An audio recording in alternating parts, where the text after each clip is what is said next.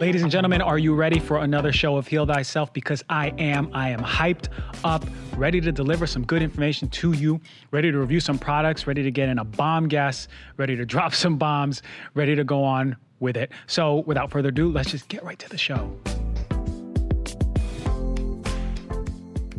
I don't know how I didn't make this a show from day one. Constipation, man.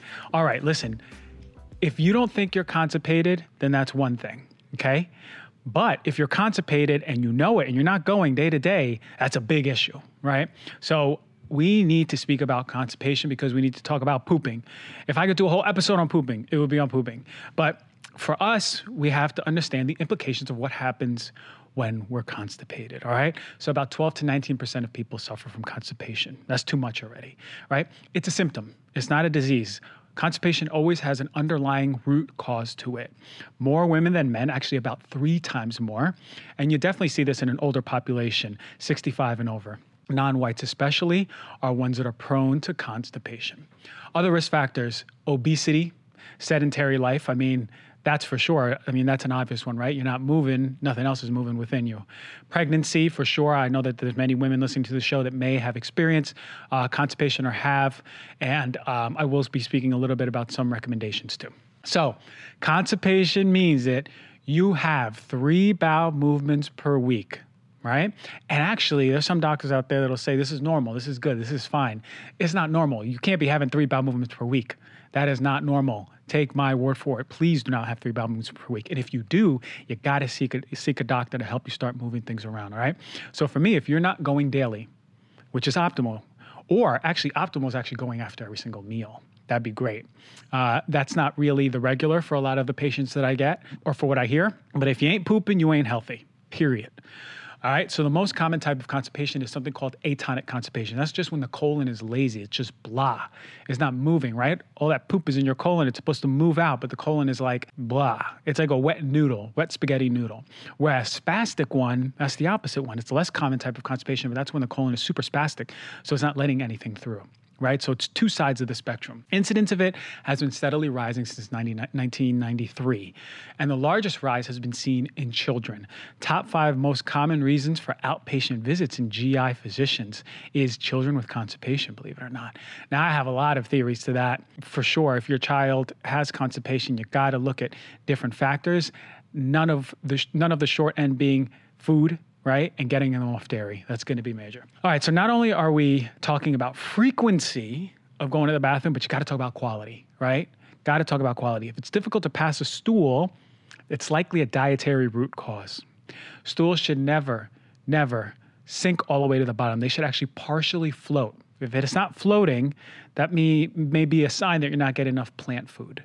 Or if conversely saying if it's not breaking down fat and it's floating, but it's greasy and clay colored and it's cloudy and it's foul smelling, then you're likely not breaking down fat and it might be an issue with your digestive system upstream. So again, you got to pay attention to your poop, really. There's something called a Bristol stool chart, which you all can Google. If you're driving, whenever you pull over, you can look at it. It's called a Bristol stool chart, and it has types 1 through 7 for poop, right? And you'll see type 1 is like small little pellets. That's like Skittles. Whereas type 2 or 3 are more like rock hard, like Snickers, formed, but like Snickers. And then type 4 is something that is more optimal, like a snake. Right? That's the type 4. Now, as you go up past type 4, you get 5, 6, and 7, which is progressively being watered down in something like diarrhea, now on the other end of the spectrum. So if you're falling within types 1, types 2, types 3, consider yourself constipated. Okay, so I had this friend of mine, her niece was like 1, struggling to pass a stool, and 2, it was like little Skittles. So type 1 on the Bristol stool chart. And I went over the diet immediately, and this girl was having lots of cheese and lots of milk. Never again did she have Skittle poop since she removed the milk from her diet, right? Which is a major cause of constipation, especially in children. And this girl was like kind of scared of her poops now because they were all formed and looking priceless. But she was used to the Skittle poops because that's what she thought it was to pass a bowel. Anyway, digressing. So some causes, some but not limited to diet. Of course, diet. Poor nutrition, undereating. If you're fasting a long time, you ain't going to be passing a lot of bowels. For sure. Inadequate hydration. Think about it. The days that you are really dehydrated, how well your stools are coming, but fiber. Fiber. How many times do I talk about fiber on the show? It's so important because fiber is the macronutrient. It is the nutrient that we need in our body every day. The RDA recommendation is absurd to me. 20 to 25, that is absurd. That is way too low. Typically, the children and American adults get about 10 to 15 grams of dietary fiber a day. That's crazy. They don't even hit the absurdly low level. Really, that's about 2 to 4 times less. I even say about 70 grams and over is optimal for people to be eating fiber. So fiber is so important. Now, there are some contraindications for having a high fiber diet, so make sure you check with your doctor, okay? But remember, the RDA is not a recommendation that is based on keeping you healthy. The RDA recommendation of 20 to 25 grams is the average for just safety, right? Not optimization, average for just safety. And that goes the same for vitamins, right? The dosage they give you is just so you don't develop a deficiency disease. What are some other dietary causes? Too much meat, too many simple carbs. USDA estimates that we consume about 150 pounds of sugar per year, and sugar in itself will slow up the transit time. Imagine that then you have with too little fiber, or something like a carnivore diet where they're just eating meat and no fiber, which is really worrisome for me in itself and what it does to the microbiome. But you ain't gonna be pooping regularly if you're eating like that. So remember, this is why I always talk about plant food, because that fiber macronutrient is so important. Other causes, there's some metabolic causes like electrolyte imbalances for sure. That causes osmotic changes. So you're not getting enough or too little water into your stool. Kidney issues for sure, diabetes, pregnancy, as I mentioned. We also see this very common in drugs, medications, opioid-induced. I've seen some of the worst constipation in my life at the cancer hospital I worked at because these folks were on opioids for their pain after surgery. And yeah, it's really horrible. So I feel for that. And again, you have to work with someone who is specializing in this that can help you really pass your bowels. But it's a big obstacle when it comes to the opioids. What else? Antacids. I have a whole show on that. Go back and check it. Antidepressants, barium sulfate, diuretics, hypotensive, contraceptives certainly can cause constipation. Laxative. Well, here's the problem with laxative. Your body gets used to it. They're refractory, right? It builds up a tolerance in the body, and now you're relying on outside stimulus to pass a bowel. So it can be a big issue if you're using laxative over and over and over. What else? Hormonal, for sure. If you have thyroid issues, particularly hypothyroid, constipation is one of the main indicators of hypothyroid in the whole picture. Constipation in folks with high amounts of something called beta-glucuronidase, right? And this goes back to the show with Carrie Jones where we spoke about estrogen metabolism, right? In the microbiome, there's a portion of it called the estrobolome, right? That's where the estrogen is basically being removed. But certain species have high amounts or high level of beta-glucuronidase. And you can actually check your level of beta-glucuronidase on a poop test. And what that enzyme basically does is when your liver conjugates estrogen, puts it in the poop, transit, the whole point is for you to poop out the excess estrogen. But what happens is beta-glucuronidase, the way that Carrie Jones illustrated it, is like having a present with a bow. Beta-glucuronidase opens up that bow and releases all of that unconjugated or deconjugated estrogen. And it goes back to in its active form, right back in the body. And then it's increasing excess estrogen into the body, which is a major concern for hormonal cancers, but certainly anyone with hormonal issues. Or just in general, right? We don't want excess estrogen in our body, particularly because we're exposed to so much estrogen from the outside as a whole anyway. So it's very important if you have breast cancer or any sort of hormonal cancers or any hormonal issues to be pooping every single day.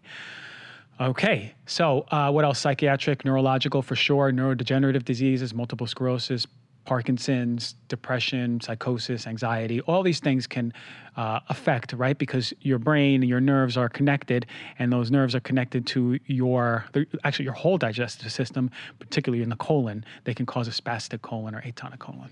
For sure, the health of your gut is going to be reflected. This is why actually probiotics do help some people when it comes to constipation. Dysbiosis, or the imbalance of good bacteria to bad bacteria, is going to be causing a lot of issues with your bowel movements, impactions for sure, irritable bowel, colon cancers for sure, or a family history of polyps, or if you have a family history of colon cancer, ulcerative colitis, you definitely need to be getting checked, okay? Especially if you start pooping blood. All right, so how do you manage this? What are some things that we need to keep in mind? Your basics, fruits and veggies daily, period. I say this all the time for a reason. I mentioned the fiber was so important, and we're not talking about Metamucil, right? We're talking about food fiber, right? You want water-soluble, fiber-rich foods like fruits and vegetables. That's going to help your constipation, and you want to incorporate those things like yesterday if you haven't started, okay? Nuts and seeds are really the next most important thing, and then whole grains. So really, having a lot of plant-rich, plant-centric foods in your diet to help you with constipation. Avoid foods that are notorious for constipation.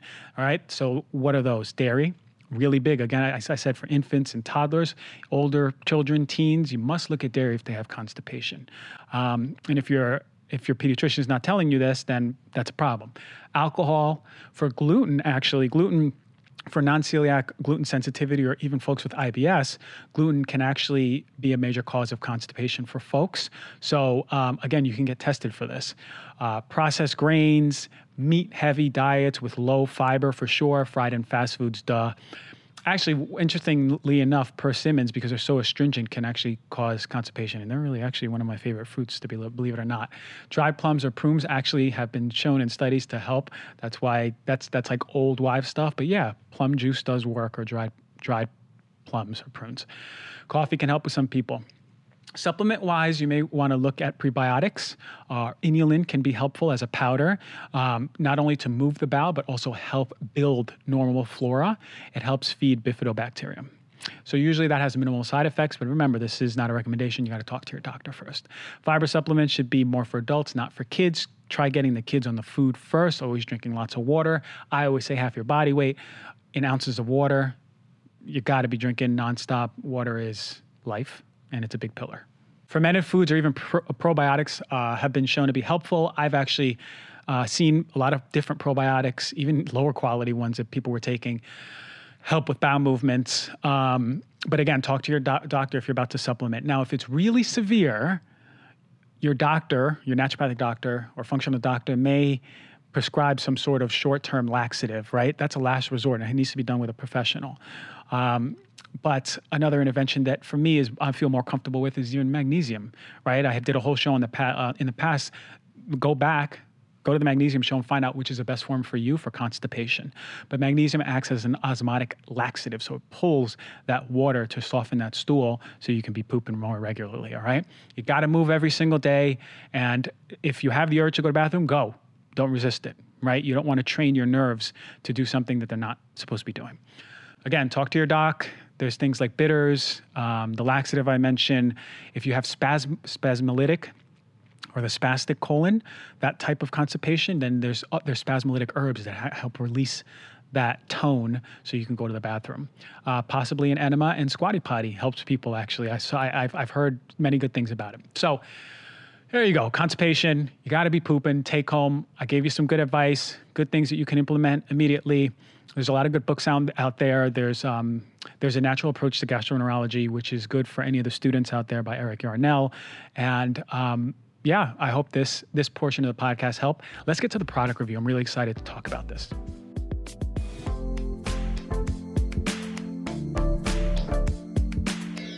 All right, product review time. One of my biggest pet peeves is when I walk into someone's home and it smells like synthetic chemicals, synthetic candles, synthetic plugins, synthetic air sprays, synthetic perfumes.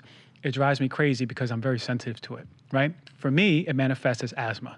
My respiratory tract will, rightfully so, close up, and it sucks. But a lot of other people have different symptoms. I know someone particularly who gets headaches every time they're exposed to it. So what I want to do is talk about plugins, right? So in the 90s, they got really popular. There's so many commercials, I remember them. And basically what it does is it utilizes heat to start aromatizing that synthetic or chemical scent, right? That's what moves it. That toxic scent is being pushed by heat when you plug it in. But it's a surefire way to disrupt your hormones. Whether it's your children's or your dog's, go get a plug-in. The biggest pet peeve is when really that I know that these things are causing damage to people's hormones, their immune system, their nervous system, and they're there. They're all the time. So education is really important around how toxic this stuff is, and I'm about to get into it. It's nauseating, gives me a headache. So cumulatively, it is making your family sick. And if you have a child who is experiencing allergies, you may want to think about this first before you think about the birch tree that's outside, okay? So not only does these type of things disrupt hormones, and it's not just the plugins, it's also these air sprays too. Not only do they disrupt hormones, but they're known to cause, as I said, hormonal abnormalities, but birth defects, reproductive problems, right? So according to a study done by the Natural Resource Defense Council, they did an independent study. They looked at 14 of the most popular air fresheners, and they found 86% of them had phthalates. And phthalates are really, really concerning, right? We talk about hormone disruptors. They're really up on the list. So it's not just the scented ones too. It was also the unscented ones. How? Well, they come aromatically. We breathe them in, but also these particles land on our skin and they're absorbed. Actually, the state of California notes that 5 types of phthalates, including the ones that were found in these plugins, and 86% of them are known to cause birth defects and reproductive harm in the state of California. That's crazy. So we're recommended, actually this group that did the independent study, they recommended to avoid as a whole plugins or these aromatic sprays, and EPA should actually require testing for phthalates for every single one that comes into the market, because that's not happening. So I don't have the ones that played the worst on this study, but the worst ones were the Walmart air fresheners. That was the worst on the list. There's all different types of all the ones coming from Walmart. But also, the ones that had moderate levels of phthalates were the Glade plug-in and some of the Febreze and the Airwicks. Okay, so I went to, where did I get this? There's a place called Vons here in Los Angeles. Might be out of here, I don't know. But it's sort of like a conventional supermarket. It's not like a Whole Foods.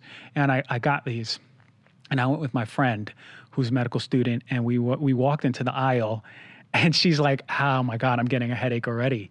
And I believe it because my biggest pet peeve is walking into anywhere that smells like the candle section at Target. It's the worst because you can smell how synthetic it is. That's, to me, is like a big pet peeve. Anyway, I said that before. Environmental Working Group, of course, they're the ones who do the best work when it comes to all of this. And I'm going to start with the worst of the worst. This is the Glade plugin that I bought. This is the Clean Linen plugin. This scored an F, right? Really, really low, an F. And this is because of poor disclosure, high volatile organic compounds, right? All that stuff that is really causing tons and tons of stress to the body for you, your children, your dog, your cat, your hamster, whatever it is. And it may contain ingredients with potential for cancer, developmental, endocrine, reproductive effects, and damage to the DNA. So why? Why does anyone even still buy this? Because they don't know. But guess what? Now you know if you are buying it. And if you have it, throw it away. Get it on video. Tag me in it and throw it away. Okay? Because this doesn't deserve to be in a household, period. Okay, the next worst is the Airwick. This scored a D. And the Airwick, again, poor disclosure, may contain ingredients with potential for skin irritation, allergies, damage, and it also has a lot of damage to the environment, aquatic damage. But really, this is what we need to look for: skin irritations, allergies, developmental and reproductive issues, cancer. You see, one of the things that I always think about is childhood cancer, right? Certainly, it's not because they worked a 9 to 5 and were stressed all their life, but why are children developing cancer? Well, it really starts with the mom and the dad early on in their health. Are they being exposed? What is their toxic load? Or as my friend Dr. Ralph Esposito calls it, is allostatic load. How much are we building up to where our homeostatic mechanisms, right? Our balance, how much are we building up so our balance is disrupted? Because once that cup overflows, there's a big issue. We got to bring it back. It's hard to bring it back after it overflows. But stuff like this adds to your allostatic load every single day. You plug this in, you're not going to get cancer that day. But I promise you, if this is part of your life, you're predisposing yourself and your children. Okay, the next one, I swear to God, there should be lawsuits against these companies. This is just ridiculous that this is sold, but that's how the industry is right now. This is the Glade spray over here, Lemon Fresh Glade spray. I remember my mom used to use this stuff sometimes throughout the house. Little did we know, right? So Glade spray, there was poor disclosure, may contain ingredients with potential for developmental, endocrine, reproductive issues, cancer, damage to the DNA. Just from a spray? Yeah, from a spray for sure. And you know, the most at risk are the children or older folks. So this is crap. I'm going to give you other options, but this is crap. And then Febreze Air, this is Hawaiian Aloha, got a D too, for almost the same reasons as Glade: endocrine issues, reproductive issues, environmental damage, skin issues. And it's really because it has something called a deodorizing agent. That's a big one. It's predisposing you to skin irritations, allergies, damage, reproductive effects. The same story, but also has fragrance. A lot of these just have that ambiguous word, that fragrance, where we don't know how many chemicals are in there, but certainly is causing major issues to the body, okay? All right, so you know how much I dislike these air fresheners and plugins. So what are some other options? Well, there's a diffuser, an essential oil diffuser, but it depends on the essential oil it's in there. Now, a few years ago, there's a study that came out about lavender and tea tree oil, essential oils leading to hormonal disruption in prepubescent boys and causing gynecomastia, breast in these boys. Now, when you look at the study, and it was in the New England Journal of Medicine, which is very prestigious, right? New England Journal of Medicine. Very prestigious regardless. What I saw was a case report, so very weak study. Hard to add exact causation, but they tell me nothing about the brand. They tell me nothing about the quality of essential oils, right? Now, essential oils are something that can be I'm going to do a whole show on it too, I promise, but are something that can be tampered and adulterated with big time, right? From sourcing to processing to packaging, from everything. So you got to get good quality essential oils. Now, with that said, I would proceed with caution. If you're diffusing things like cedarwood, fir, grapefruit, lavender, lemon, spearmint, tangerine, eucalyptus, peppermint, then you may, or tea tree, then you may be predisposing yourself, because some of these have compounds that can irritate the respiratory tract, right? So for some folks, not all. But I would really highly recommend to find a company that uses the utmost potential for cleaning and having the highest quality products, right? So then we're thinking, you see, I haven't researched enough into the companies. I hear doTERRA, Young Living are good. Even Mountain Rose, I think it's called. But I promise you I'll know them inside out. Regardless, you got to do proper research, get on the phone with people, find out, look at research, because if this is going to be part of your daily life, you want to make sure that it's the highest grade. Okay, and I will do, like I said, an essential oil show in the very near future, so I'll be doing a lot of the work for you. You can also get the diffuser sticks, which aren't actively making essential oils aromatic, that are the sticks that are staying in the oil, the little glasses. There's a lot of do-it-yourself stuff for home, right? Bustle had an article that I'll link on here, essential oils, but mixing with pine cones, orange and cinnamon water, Q-tips and different oils. You can do do-it-yourself gel air fresheners, baking soda in jars, different flowers like lilac and rosemary. So the bigger question is this: are you enjoying the synthetic smell, or are you masking a smell, right? If you're masking a smell and it's like a moldy smell, then I would really get to the root cause of the mold, because that can be causing bigger issues than these things. But if you want just a fresh smell, open your windows and add more of these do-it-yourself clean options, because it's day and night. And the whole point of this informed consent, if you're buying this, don't feel bad about it, but now you make a decision where you want to go with this. So with that said, that's the product review. I'm excited to get this special guest on here and talk some really, really important, interesting stuff that, for me, I never heard of until I met him.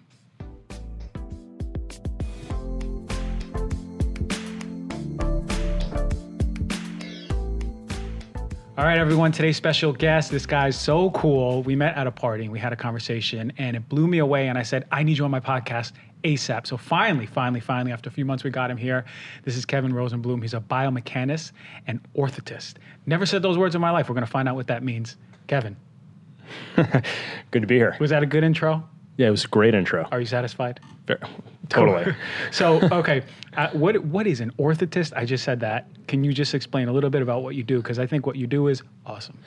So an orthotist is someone who is in the same field as prosthetics. A lot of people are familiar with people who run that have an amputation and they have a prosthetic leg. Yeah. Okay.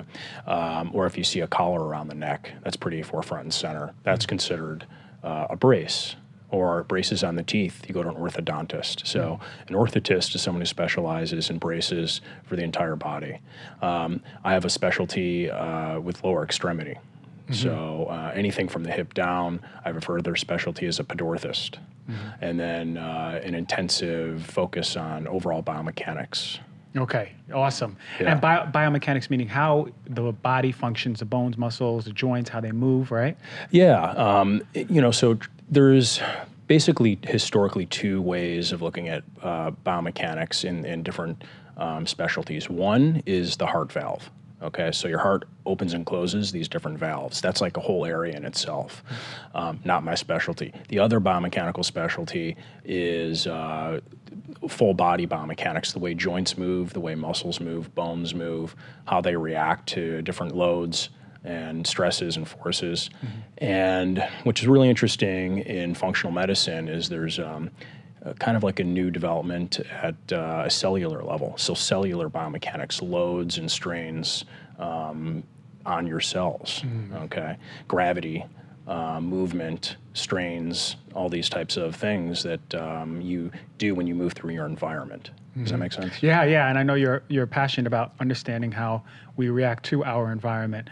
So, and really interesting about the cells, because I do a lot of environmental medicine, so I see how it affects cells and how different chemicals do. It's really a big passion of mine.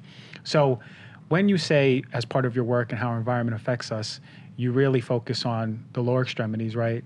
That's knees, feet, right? Yeah, exactly. And so my specialty kind of comes from focusing on surgery, actually, and backing out of finishing with a surgical program simply because I saw there was a big lack of the care that you could take to prevent surgery. When you go to a surgeon, very often it's an 85% success rate is essentially the consent that you're signing away for. And I saw a lot of surgeries that went south, so to speak. So if you can stop the root cause and go further upstream, at an orthopedic level, we can avoid hip replacements, knee replacements, neuromas, all sorts of different foot surgeries, all of these things. When you have a traumatic experience in a car accident, of course, you need surgery. But when you have elective surgery or surgery from a pathology that's not responding to conservative care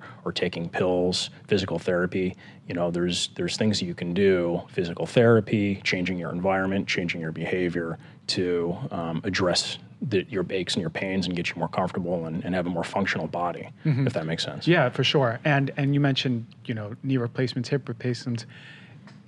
Is it important now for us at our age, we're still young, right, Yeah. to make interventions? And if so, what type of interventions do we need to pay attention to? Movement, I think, is the biggest takeaway in a word.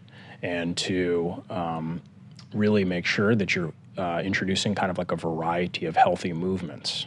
Okay. The biggest thing is a good example that I tell patients is yoga. Okay.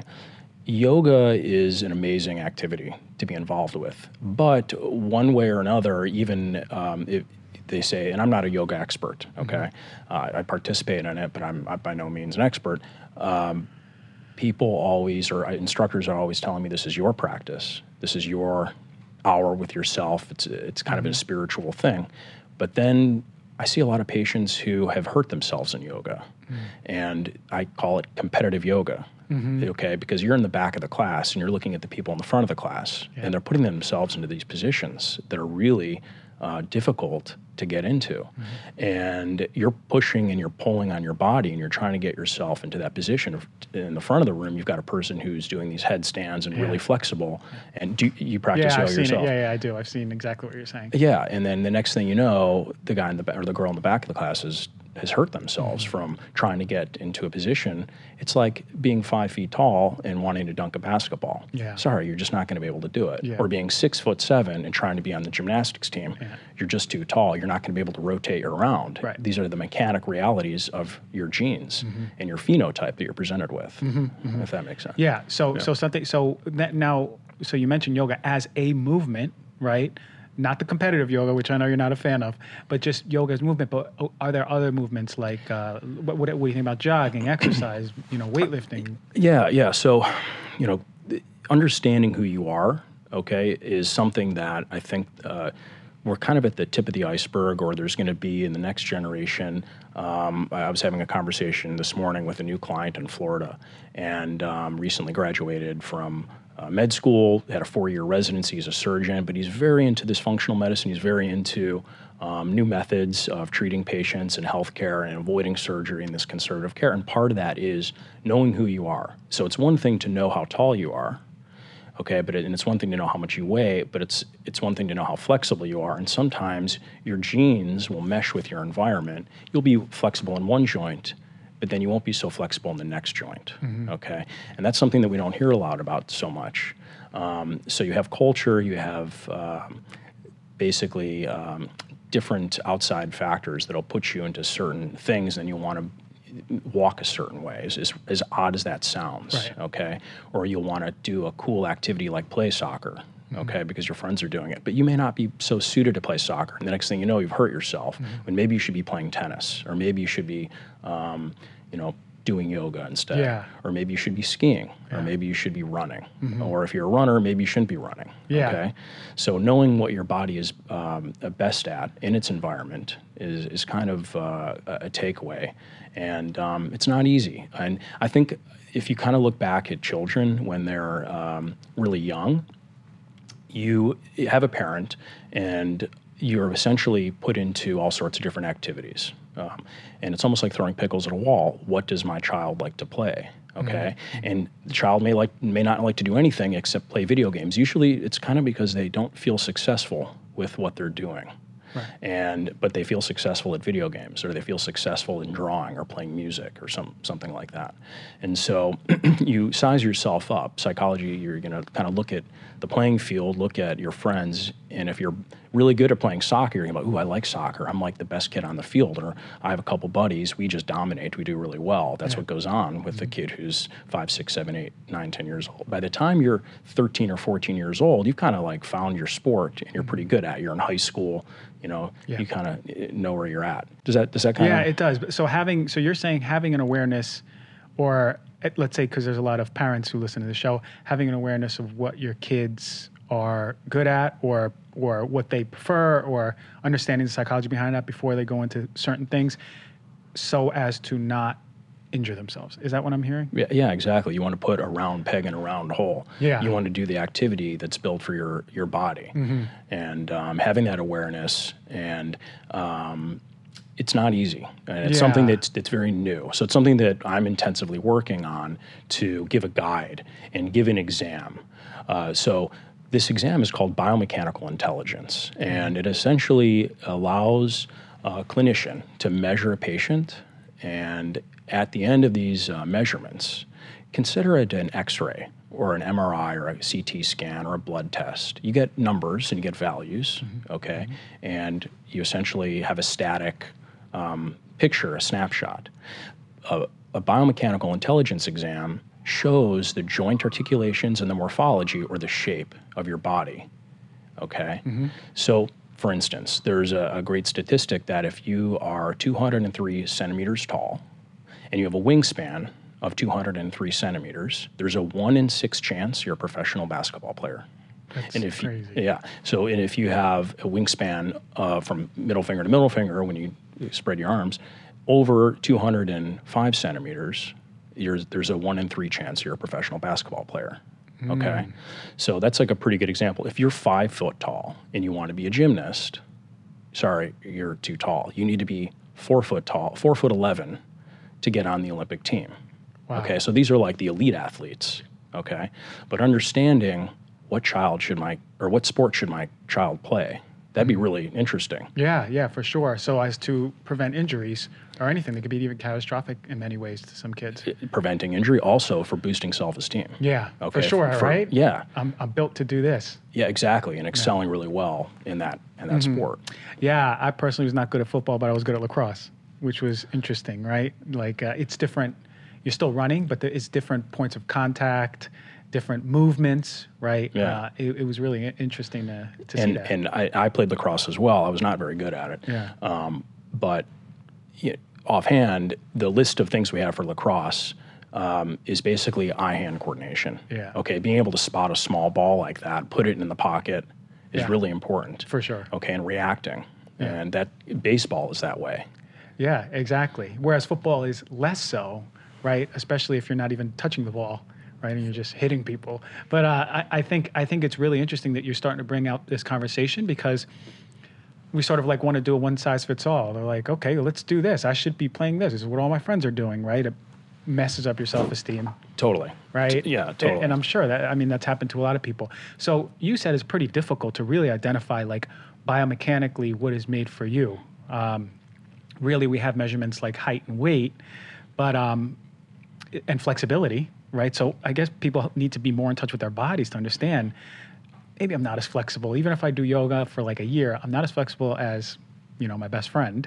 Maybe we're built to do different things, exercise-wise or regimens. Right. Right. So how does this tie in? Because I know one big passion of yours is like our whole lineage of our history, which really blew my mind when we spoke about it. How do you tie this in? Because is it how we were walking throughout our history, evolutionarily, how we changed? Like, let's go into that, because, man, that's some good stuff. Yeah, and I can talk about this for a really long time. That's why I wanted to get into it now. Yeah, and I'll try and make this brief.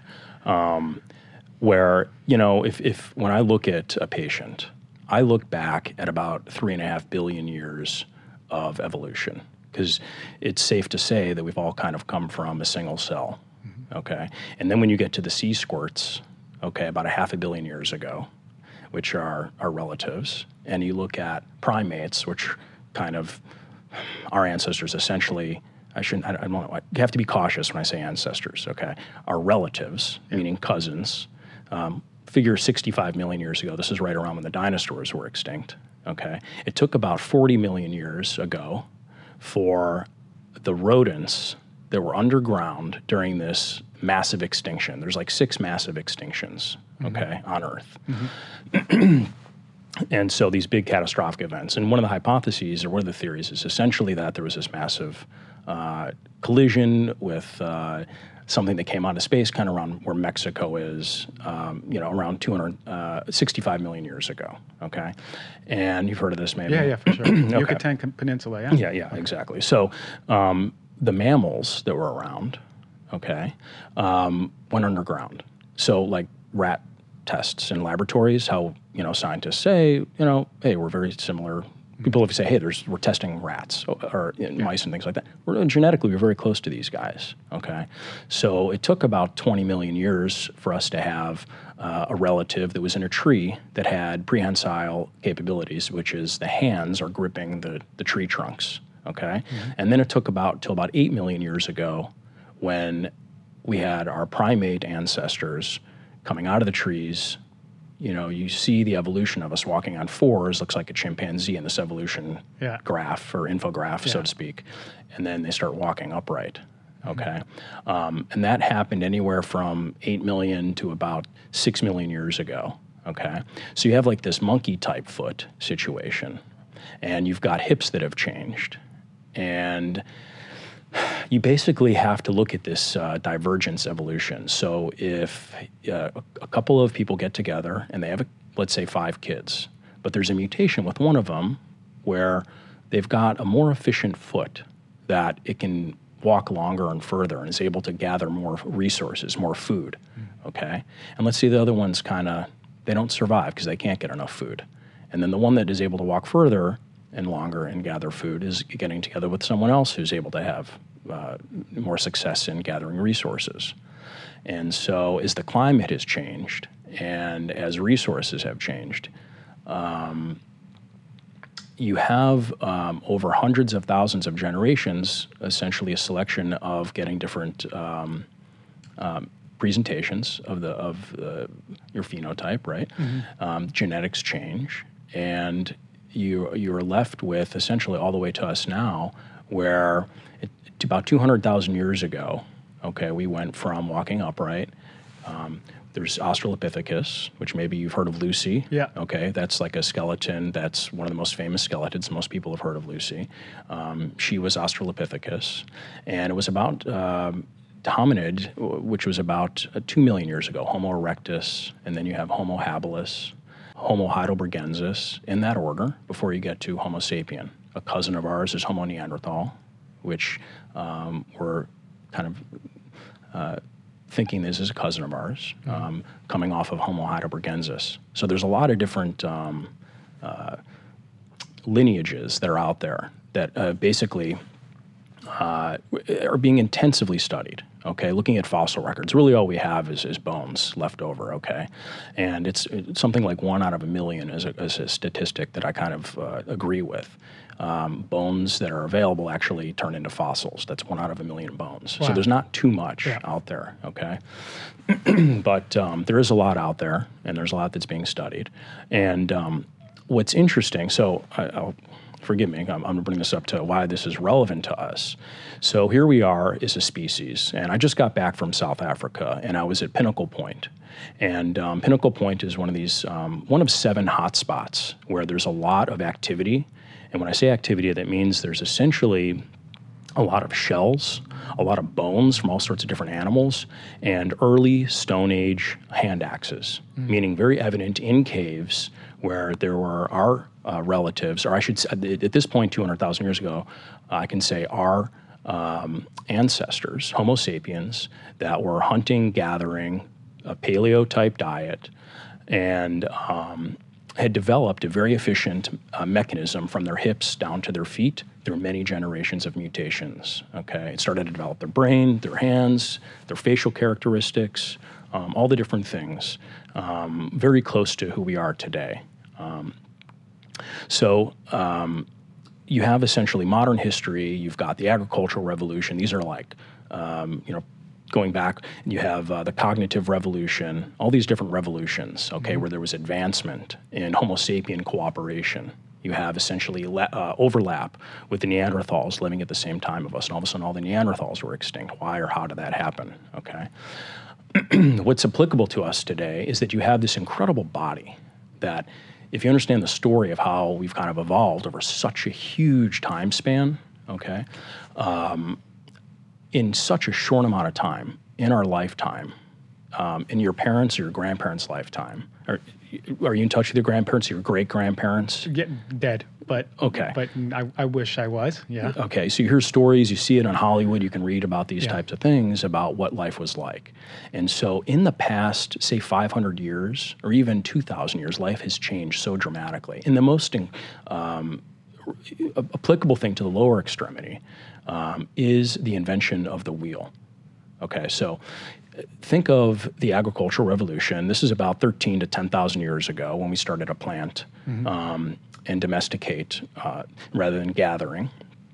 It took about 4,000 years for us to stop taking camels, essentially, and bringing our bounty to the center of town to say, okay, let me pull something behind the camel, and you invented a wheel. So the oldest wheel we have is in like Mesopotamia. It's about 6,000 years old, and that's right about the time when we started to have roads built. And when roads were built, you're all of a sudden changing the ground that you're walking on. You have a substrate. Okay, right. So in the UK around 6,000 years ago, you have something that's called a corduroy road. So they took wood and they laid it down where it was muddy. So the wheel didn't get stuck in the ground. They just laid wood, branch after branch after branch, and this is how you could take the wooden wheel over the laid down corduroy road, if you can imagine what that looks like. I can. And then you have different stone type roads 4,000 years ago. And then you have different advancements for water drainage. Okay, and the Romans, about 2,000 years ago, were able to come up with the Roman gladiator sandals. It's kind of fashionable for women to wear these types of sandals, but this is the first time that something was really solid and stable that goes underneath the foot and actually stabilizes the foot. And so the Roman army was able to put this rigid lever essentially under your foot, okay?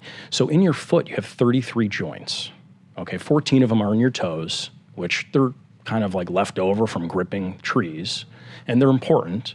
But the more interesting stabilizing joints, you have 19 of these joints from the hind foot to the midfoot. This is in your ankle, below your ankle, from your ankle to the ball of your foot. You have all these little, they kind of look like Legos, okay, like little knee joints, little, ball and socket, semi-hemi, joints, and they're there, and they were developed to articulate on uneven ground. So if you ever go barefoot in the sand and you notice how your foot sloshes around and you really kind of are at the mercy of the ground, you have all these muscles. You have 8 muscles in your feet.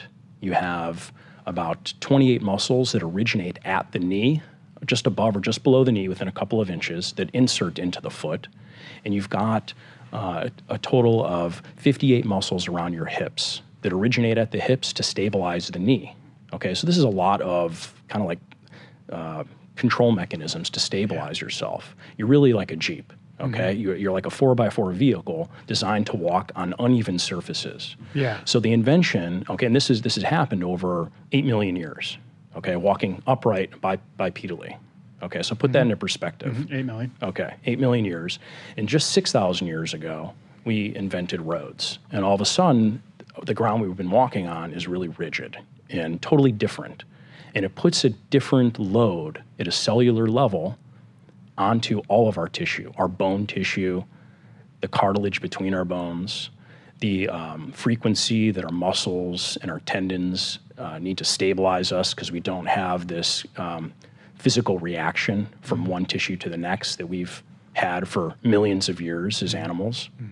And, you know, that's a big change. Yeah, and is it affecting then the way that we are evolving now, or the way that just the strength of our feet is now affecting our knees, our hips? Because you're right, I'll go to the beach and I'm like, oh, well, I'm going this way, I'm going this way, I'm going up, I'm going down. It's so hard to run on a beach, you know, and I'm there every day. And I pay attention to the way my feet are moving accordingly. But yeah, how's it affecting us now? Well, it's interesting. Most of us in the civilized world are born and we're given socks and shoes. And you immediately in those early development years don't develop your feet like you could. It's kind of like a feral child. Yeah. Okay. And you're familiar with these feral children that don't have the, okay. So after a certain age, they just don't learn how to speak. Well, after a certain age, you kind of settle into who you are, and that's what you're dealing with. Okay, so some certain events like wearing shoes that are too small or playing certain sports, and you develop yourself and developing your phenotype, okay, which is the physical presentation of your body using the genetic code. So for instance, you were born to be totally symmetrical. Your code says both of us should be completely symmetrical, but do you have one arm that's stronger than the other? Yeah, for sure. Okay, so that is an example of phenotype. So you've developed a stronger strength due to the environmental loads that you've put on that side of the arm, if that makes sense. So by the time you're 11 and 12, you're really starting to mature into yourself. That's why braces for your teeth, did you have braces on your teeth? You got them probably when you were that age, 11 and 12. That's when the growth plates kind of come in. All these movements, all these activities, really at that age, all these elite athletes, they figured out that they were going to be elite athletes by that time, and then they pursue that for the next 10 years. And from 23 to 33, that's like the prime, where you see these elite athletes just doing really great, give or take. Some is higher, some a little bit lower. There's an estrogen which controls the blasts and the clasts for the bones, for instance, but essentially all the other tissue, where around 27 for females and around the age of 25 for males, you stop, your estrogen kind of starts to drop off, and you stop reproducing yourself and maturing yourself. So that's really kind of, I feel like, man, if you can really take advantage up until you're about 25 years old and kind of mold who you're going to be, that's where you're kind of setting yourself up to be that person for the next 75 years. Yeah. If that makes sense. Yeah, like from a physical standpoint, correct? Yeah, physical standpoint. From physical. Which is why I always encourage people with young kids to have them be outside running around barefoot, just moving always in some capacity, because we just talked about like sedentary is a thing. That's like the new smoking, right? They're saying. So totally.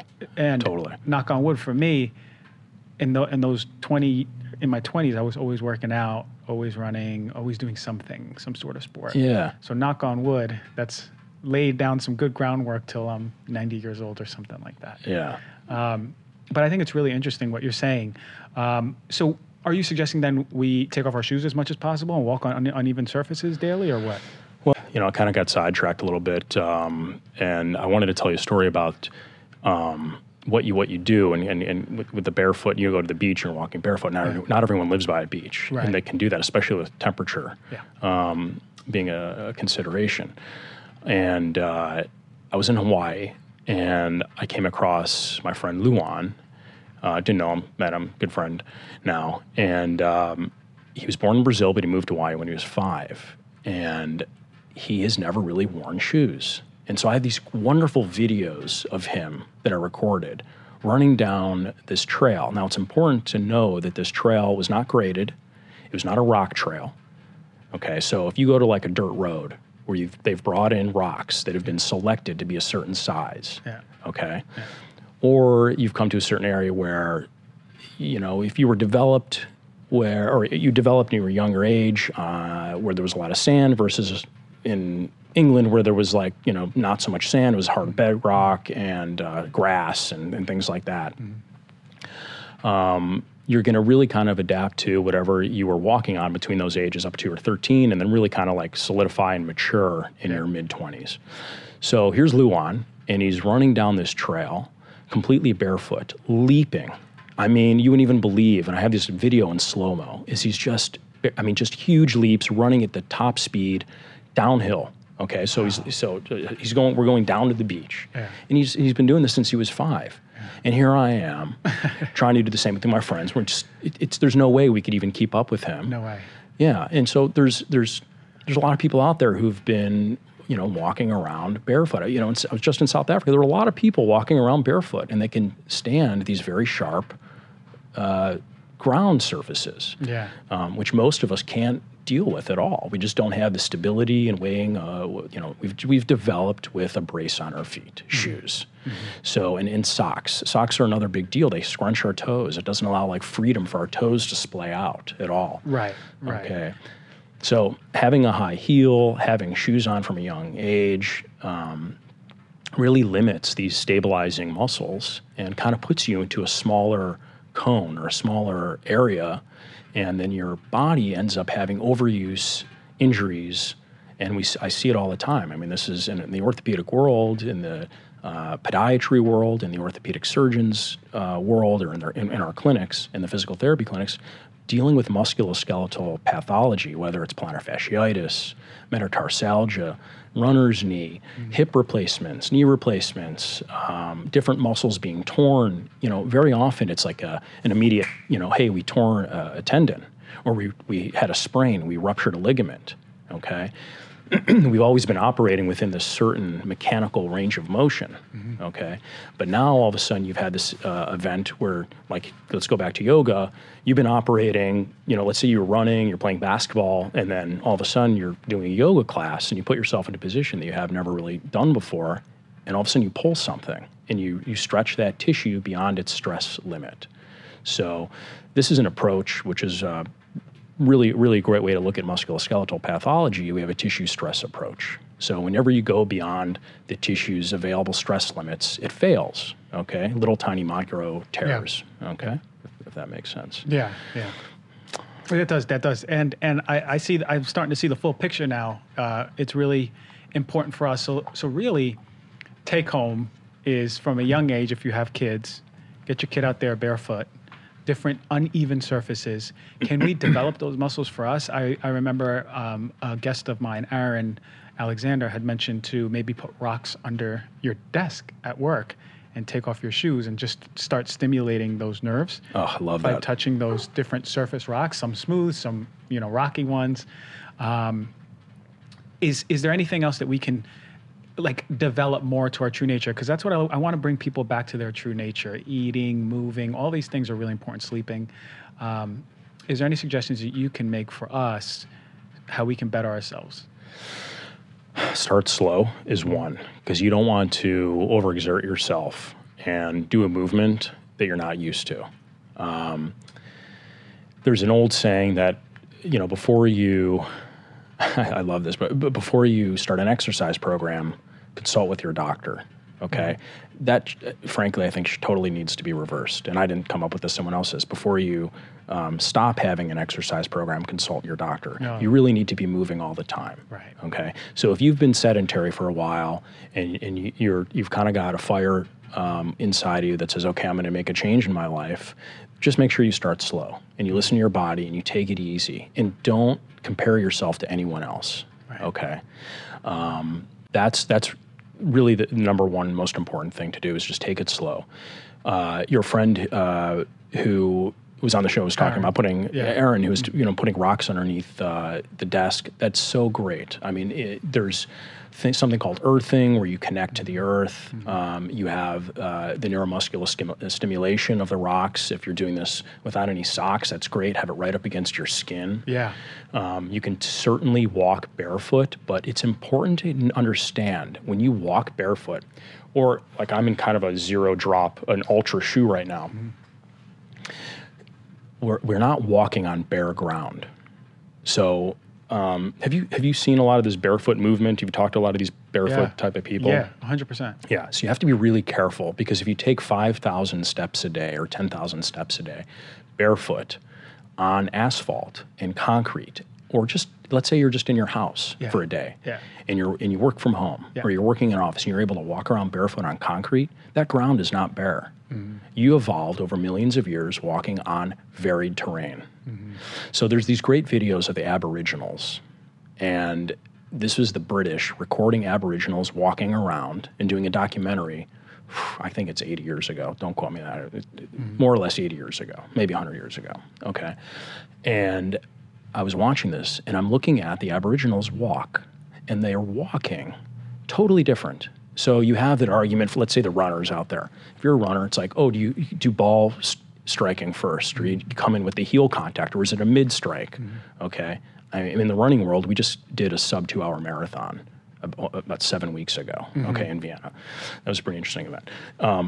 But the reality is that whether or not it's a ball striker or a heel striker depends on you. It depends on your shape, and it depends on the surface that you're walking on. So there's no right or wrong answer. The answer is yes. You can walk on all these different surfaces. You can walk all these different ways. A variety of movements is really important. Yeah. In the diet space, you hear now, a variety.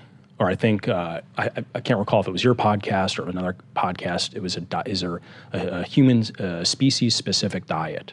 Okay. That wasn't mine. Okay. Yeah. And the answer is there really isn't a species specific diet. The answer is yes. Yeah. I mean, it's what suits you best. Right. So trying different things and finding what suits you, what makes you feel good, what gives you the most happiness. Right. But getting out there and moving is really, really important. Huge. Yeah. And that's what it comes down to. I mean, sitting is the new smoking, of course. If you sit, you're not using your body. It was designed. At a cellular level, we need to be loading ourselves. When the astronauts go to the moon, they come back, they're totally atrophied.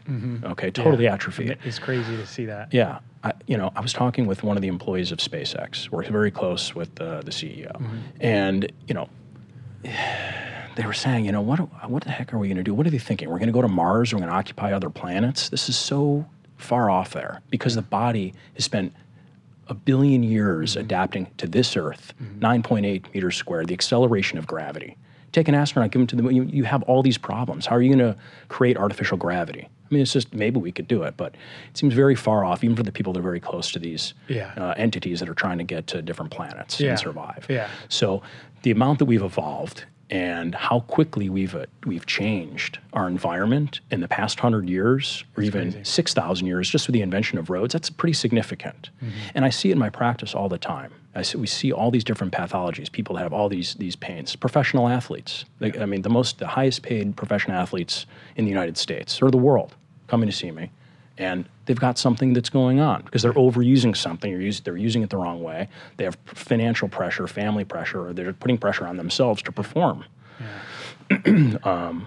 Or it's someone who's dealt with a pathology, they just want to walk again, okay, due to a car accident, or due to a stroke, or cerebral palsy, multiple sclerosis, all these things, to adapt to what's going on and to adapt to your environment. Yeah, it's incredible stuff. So I think a big takeaway that I keep thinking about is how there's been 6 to 8 million years of evolution, and then in the very short term, we just threw all these monkey wrenches in there for our convenience, right?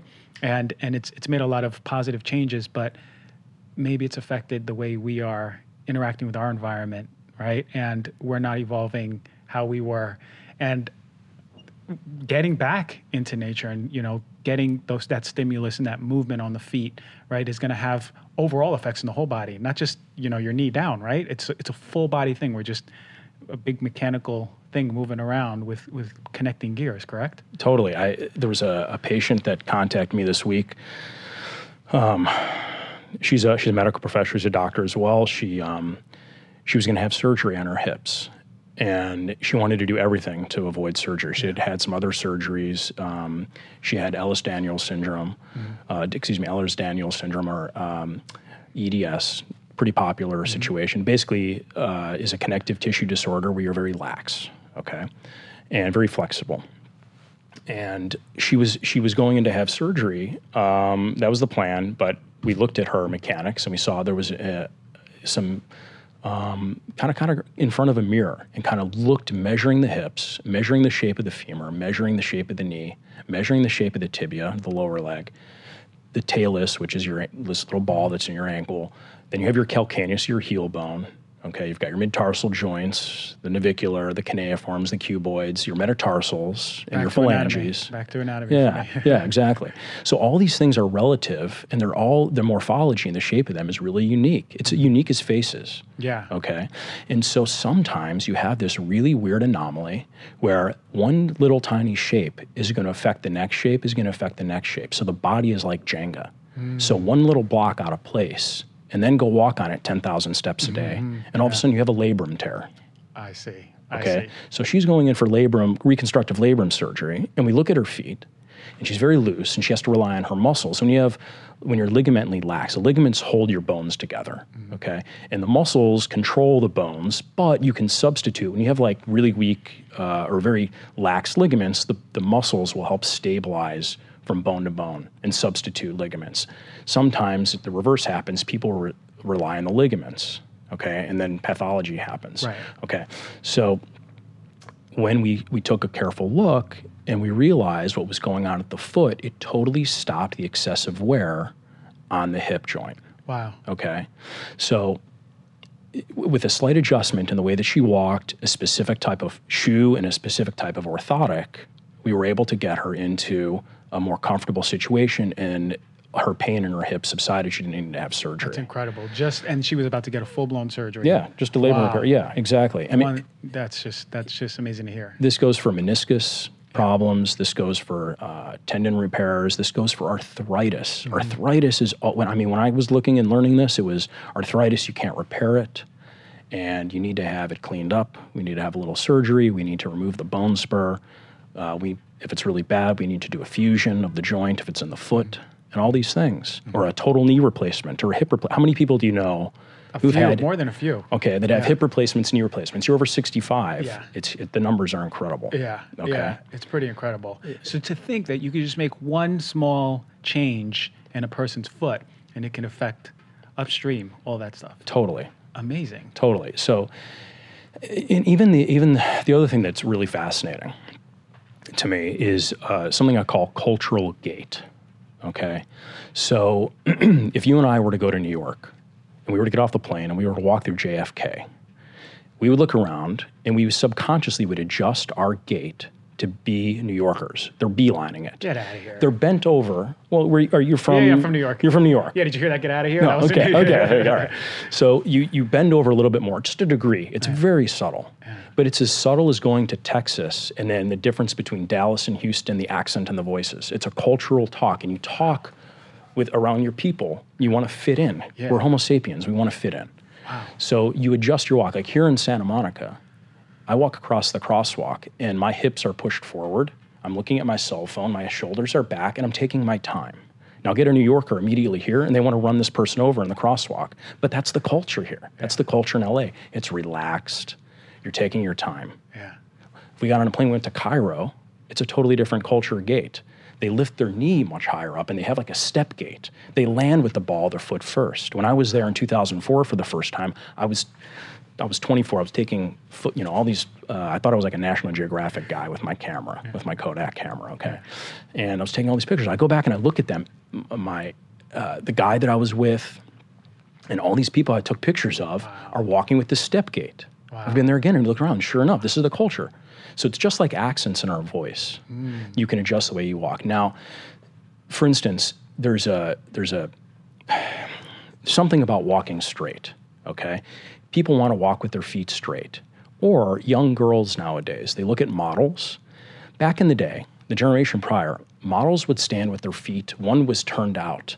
The shoulder was forward, the other shoulder back, one arm straight. That you looked really 90s when you did that Thanks. pose. Appreciate that. Okay, check this out. Now, all the models, you see them, you go flip through one of these magazines. They're toed in. Their feet are toed in. Maybe I heard one of my patients say, oh, that's because we want to look slimmer. When you toe in, it makes you look slimmer. So now you go to the high school or you go to UCLA and you look around, and you see how the girls are walking. They're mimicking what they see. It's a cultural gait. Now, let's say the shape of your hip doesn't work so well for you to be turned in, but you're forcing yourself to turn in because it looks better. All of a sudden, you've got some other link in the chain, whether it's your knee or your foot, that is getting worked harder and that fails eventually. So let's say one part of your knee is getting worked every step you take, that collision, that compression in the knee joint. Okay, and then you're forcing your, rather than to use the full surface area, let's say you have 10 centimeters of surface area, okay, 10 centimeters squared, but you're only using 2 or 3 centimeters. You should be distributing that load across all 10 centimeters. If we didn't have hard ground, you'd be forced to use all these different centimeters every step you would take. You would be moving around. The load would come through your foot. The load would come down from your head, through your spine, to your pelvis, down your legs, down into the foot, and every step you take would be a little bit different. You've got this beautiful articulation, like a 4x4 vehicle, but we're walking on a racetrack, and we're doing the same exact movement over and over and over again. All of a sudden, arthritis. And the incredible thing is cultural gait. Like you said, they mean certain people, person to person, might not be made for that particular movement or adaptable like the other person. And then it's putting more pressure, boom, an injury. There was a light bulb that went off when I saw these Aboriginals walking. One guy was walking like a duck, and he was standing like a duck. The guy next to him in this picture that was 100 years old was pigeon-toed in like this and walking pigeon-toed. They've never seen a mirror.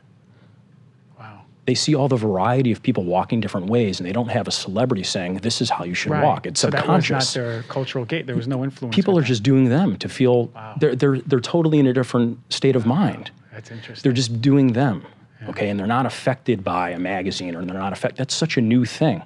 There wasn't these Aboriginal, the indigenous people, I heard some wonderful thing where if you had an interest in being a leader, you were never a leader. The most humble guy is the one that was always elevated to being a leader in some of these indigenous tribes. So just one way of kind of looking at our culture, not having...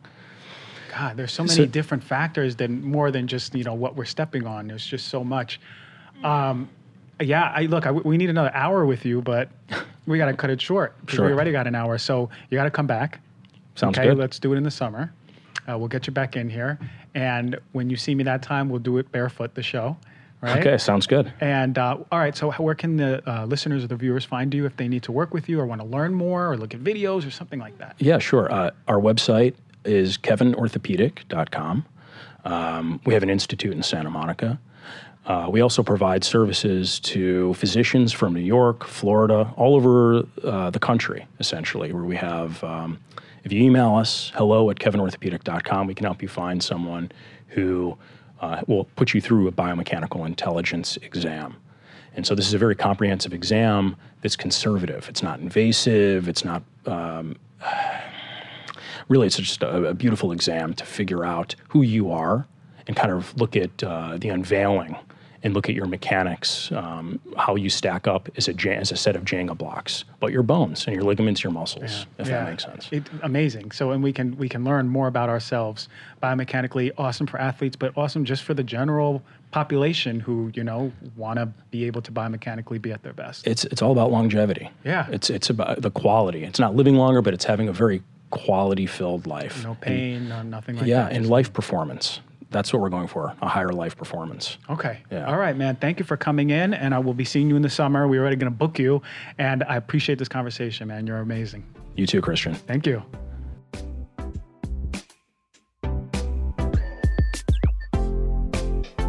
All right, what a great interview. I really, if you heard me quiet, it's because I was just taking it all in because It's so interesting to hear different perspectives on different things in life. And again, that's the type of people I'll bring in.